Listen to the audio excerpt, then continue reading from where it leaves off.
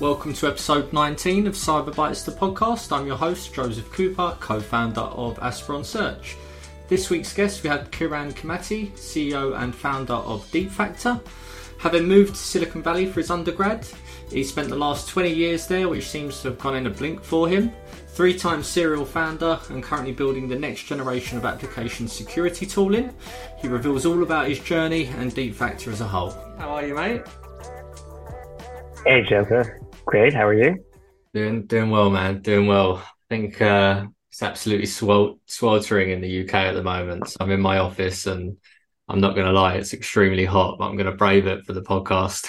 And hot for you guys is what, 60 degrees? Exactly. Yeah. So in the UK, we don't have air conditioning, but we have like 2 weeks of hot weather every year, and that's it. But where are you in the world at the moment? In San Jose, California. Great. So Kiran, yeah, great to jump on, and thanks for coming on the pod. So with all my guests, I've been sort of running right back to where it all began and how you got into security, brother. Yeah. My career started in systems. So I did my undergraduate program at IIT in India and then came here to the US for my grad program. I came to Silicon Valley and this has basically been my home. I can't believe 20 years just went by. Wife and 2 kids and a dog later. This is basically my home. I've had the good fortune of working at small company, big company, small company, big company, that kind of cadence. So I worked at big companies like NetApp, Citrix, Cisco, and also done a few startups, that ended up, kind of getting acquired into these bigger companies. I did a company called Ringcube Technologies, which was acquired by Citrix. Then I did a company called Containerization that was acquired by Cisco. And throughout my career, the focus has been around building great systems products that touch upon virtualization, containerization, Kubernetes, and a bunch of other cloud native and microservices types fundamentals. Mm-hmm. And when I was at Cisco last, I was head of product for their cloud business unit, and I was responsible for their OpenStack, Kubernetes, container networking, and a few other teams and initiatives. And one thing that was very clear to me is that we as an industry have come to a point where we've gotten really good at building applications that are microservices based, cloud native, and we've gotten good at shipping them fast thanks to CI/CD. But we don't yet have the confidence to ship them really fast into production and do CD as much as we do CI because we're not sure how many security vulnerabilities we're injecting. So AppSec, application security, is the next area where a lot of innovation needs to happen. We do have the first generation of tooling that are scanners that discover various vulnerabilities, but they do flood us with a lot of vulnerabilities, which is what ended up having me start Deepfactor. So that's kind of my journey into Deepfactor. Love that. Well, you casually dropped that you already had 2 acquisitions. So how do they come to you? Did Citrix approach you? How does that sort of process come about? Or was that the plan to get acquired?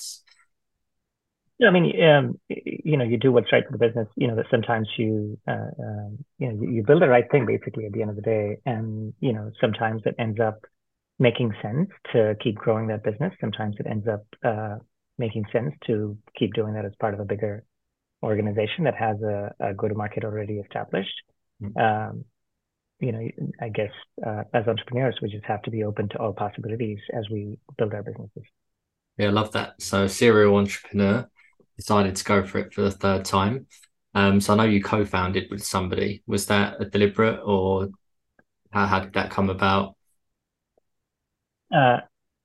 You mean at Deepfactor or at Deepfactor? Yeah, correct. So how did the co-founding coming about?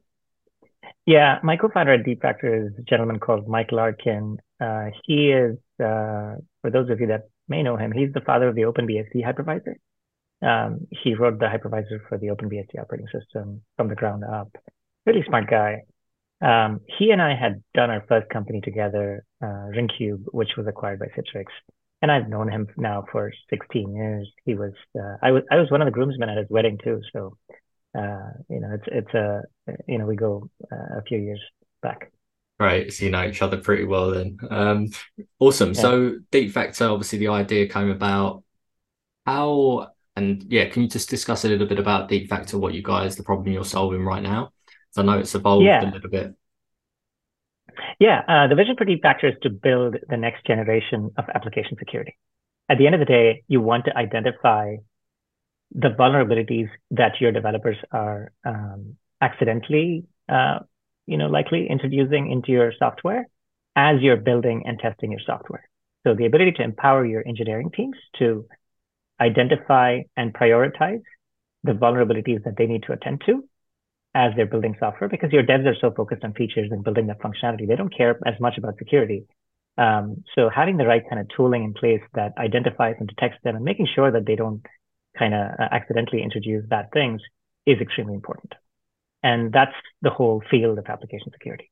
At Deepfactor, we have created the next generation of AppSec tooling that is cloud first, cloud native first, developer friendly. The fundamental technological differentiation of Deepfactor is that, unlike the first generation of AppSec tools, we don't just scan your build artifacts or code and tell you, hey, you have this many vulnerabilities. We then also drop into your running applications and Kubernetes environments and non-containerized environments as well to understand inside the process of these applications as it is running in your dev, test, and prod, unknown vulnerabilities that could be hiding in your applications that are bad behaviors that your developers accidentally introduced because they brought in some third party that is making an outbound connection to a prohibited geography, or that is touching its password and files that it shouldn't be touching, so on and so forth. So detecting known vulnerabilities on the left, detecting unknown vulnerabilities by observing the behavior of the application on the right. And the cool thing that we do is we correlate the two. And we tell you, hey, look, you have 100 things that are vulnerable in your containers, but only 20 of them are actually being loaded into memory and used at runtime. And we go give you deep information that helps you prioritize which of the 100 things you need to prioritize and have your devs work on. So that is, at the end of the day, the vision for Deepfactor. If I were to summarize all of that in one sentence, I'd say Deepfactor is the next generation of application security that allows you to scan your application artifacts, that allows you to observe your applications at runtime, and allows you to correlate the two to figure out which of the vulnerabilities are the more important ones. Yeah, awesome. So you obviously do the scanning and identification. Is there a remediation piece as well, or? Yeah, absolutely. Because we're observing the deeply the various processes running inside the application, we have an unfair advantage, so to speak. At that vantage point, we see a lot more things that are happening inside your application, which processes touched it, which classes got loaded, and so on and so forth. That allows us to be very prescriptive about our remediation guidance to the user. So the users can not only figure out which ones are important to fix and prioritize, but also go about remediating it in the most informed manner. It's a serious problem, and there seems to be quite a number of different companies popping up doing different things in different ways. How did you guys come up with the sort of product market fit? How did that all come about? Yeah, I mean, we looked at the first generation of tools out there, and there were two sets of tools that we saw. On one hand, you had tools on the left that allowed you to scan your build artifacts, jar files or your container images or your code that is being, pull request is being submitted, etc., to detect vulnerabilities. And those types of tools have now become commodity today, and they produce a lot of these vulnerable, dependency scanners, container scanners, et cetera, that fall into the general umbrella of software composition analysis. On the other hand, you had tools that looked at running applications that were mostly for operations. Engineers that are looking at their application behavior in production primarily from a compliance perspective. Hey, I need to watch my application processes at runtime with container runtime security tooling because I want to comply with SOC 2 Type 2, and so on and so forth. And these two sets of tools, one was for AppSec/developers, one was for operations, and they never really talked to each other. What we said is the next generation of AppSec has to be cohesive in the sense that it has to have connectors that drop in on the left and the right, all the way from dev through to prod. And these connectors have to be able to talk to each other to feed in the valuable information about what your app is doing at runtime back into your vulnerability identification at scan time for better prioritization. And it's a hard technology to build because runtime in general has been hard. You watch the application processes and get a lot of this rich context. The whole journey of Deepfactor has been, how do you make that ability to drop into running applications and observe all of that rich telemetry dead simple? That, in a nutshell, is what we've accomplished. Nice. And that's what sets us apart from the other incumbent tooling. Nice. Because I downloaded your DevSecOps SANS report on your website. If you could sort of summarize a couple of the points for our audience, I'm sure they'll rush to download it. But what were some of the key takeaways from that you found? Yeah, I mean, was there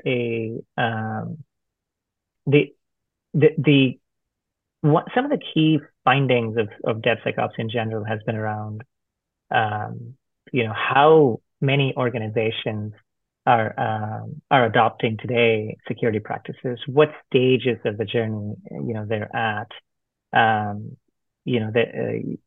how are they going about incorporating DevSecOps, what types of tooling are they using? And this is a good report that kind of brings some structure around all of that. Also, it's a survey of various practitioners, so it gives you information that if you are a practitioner, you want to see what the industry is doing in general, you're able to gather. For example, where are organizations at with respect to their journey of DevOps? Are they just scanning static artifacts? Are they doing runtime? Are they incorporating scanning into their CI/CD pipelines? How many of them are doing what? This report gives some numbers around that, which I find is a good read as well. Yeah. I do wonder if code hygiene is getting any better, because it seems like this has been a topic of conversation for so many years, and it's just alarming, really, to think. Yeah. I think it also is timely now because, you have 26 something million developers worldwide by 2021, and that number is supposed to get to 45 million developers by 2030. So if you think of the magnitude of that, we as an industry are adding almost as many developers this decade as we have added in the last 4 decades put together. And that's mind-boggling.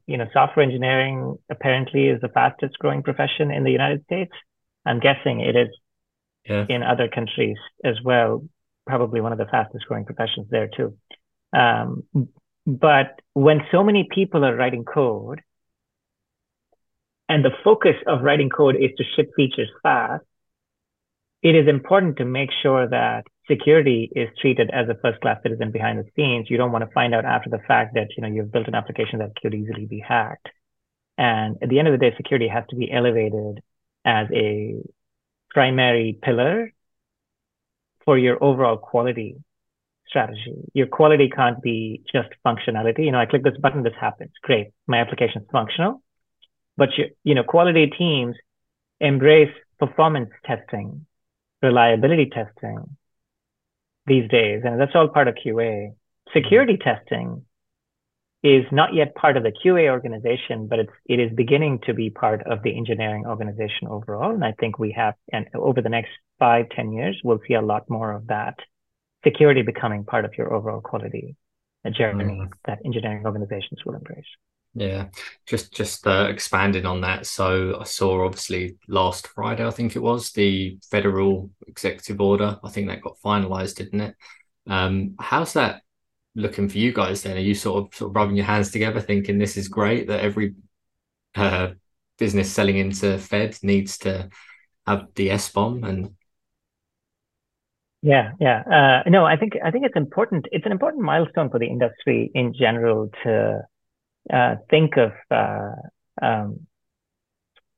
what makes up your software supply chain and take that really seriously. I'm not sure if you guys, if you watched that Netflix documentary. I think President Obama, was featured in that documentary as well, where they talk about how, I believe, 100 years ago, or maybe even more, um, the quality of food in America wasn't there was no guideline to it, and it wasn't taken seriously, and people were getting all kinds of diseases when they ate out. And FDA stepped in and introduced a lot of these guidelines, so that now it is there is a clearly described process that understands what goes into your food. Vendors have to follow that. Anybody that is manufacturing any piece of food has to follow those guidelines to make sure that they clearly specify what goes in their food, so on and so forth. The same is now happening to software. And SBOMs are just the beginning of it. The first step is to understand what it is that you're putting in software. And organizations that are selling into federal now are mandated, due to that, Joe Biden executive order, to produce software bill of materials, and maintain it with each version of their software in industry standard formats and other formats like Cyclone DX, SPDX have evolved to kind of become the standard there. That's just the first step.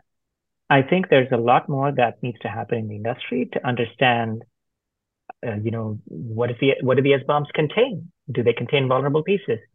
Do they contain license violations? If vulnerabilities exist in your SBOMs, do you have a plan to remediate them? Do all vulnerabilities in your SBOMs need to be remediated? Are they even reachable? Are they, so there's a lot of things that has to happen there, which is why supply chain security in general is a hot topic these days, and as it should be. Especially with such big case studies over the last few years, and SolarWinds and Log4j and all that sort of fun stuff. I think, yeah. Oh yeah. In fact, we published a white paper on this called "Top 5 Reasons to Do Your SBOMs," and you can download that for free on our website at deepfactor.io as well. It's important to realize that we are just beginning to see, the organization selling into federal government, embracing SBOMs is just a first step, and other regulated entities are jumping on that as well. And we're beginning to see now EU starting to embrace SBOMs, and other regulated organizations like fintech and healthcare will do as well. And it's good to see now that when you talk to a lot of the AppSec people, while regardless of whether they're mandated or not, they may or may not be selling into federal, but they seem to realize that it's important. It's an important first step to make sure that you are producing secure software. For sure. It was quite funny. I was doing some research on SBOMs, and then I found myself down a rabbit hole of HBOMs as well, hardware bill of materials, which was even more fascinating. But there's just so much to it. But look, we're coming up to time, but it goes so quickly. What's the future for Deepfactor, Kiran? What's the plan? Where are you taking this? Yeah, no, I mean, we have built something that is very powerful, very unique. Organizations are beginning to adopt Deepfactor because they're beginning to see the value of embracing runtime, both for detection of vulnerabilities as well as correlation with their SCA. So now the goal is for us to grow the business and continue to deploy Deepfactor and provide value to more and more customers. And that's what we're doing, right now. Awesome. If anyone wants to reach out, should I put your details in the show notes? Yeah, absolutely. They can reach out to me or go to deepfactor.io, and one of our team members will connect with them. Awesome. Kiran, all the best of success for the future, my man. And I'm sure there'll be a part 2 coming up. And thanks for coming on. Absolutely. Thank you so much, Joseph. Appreciate your time.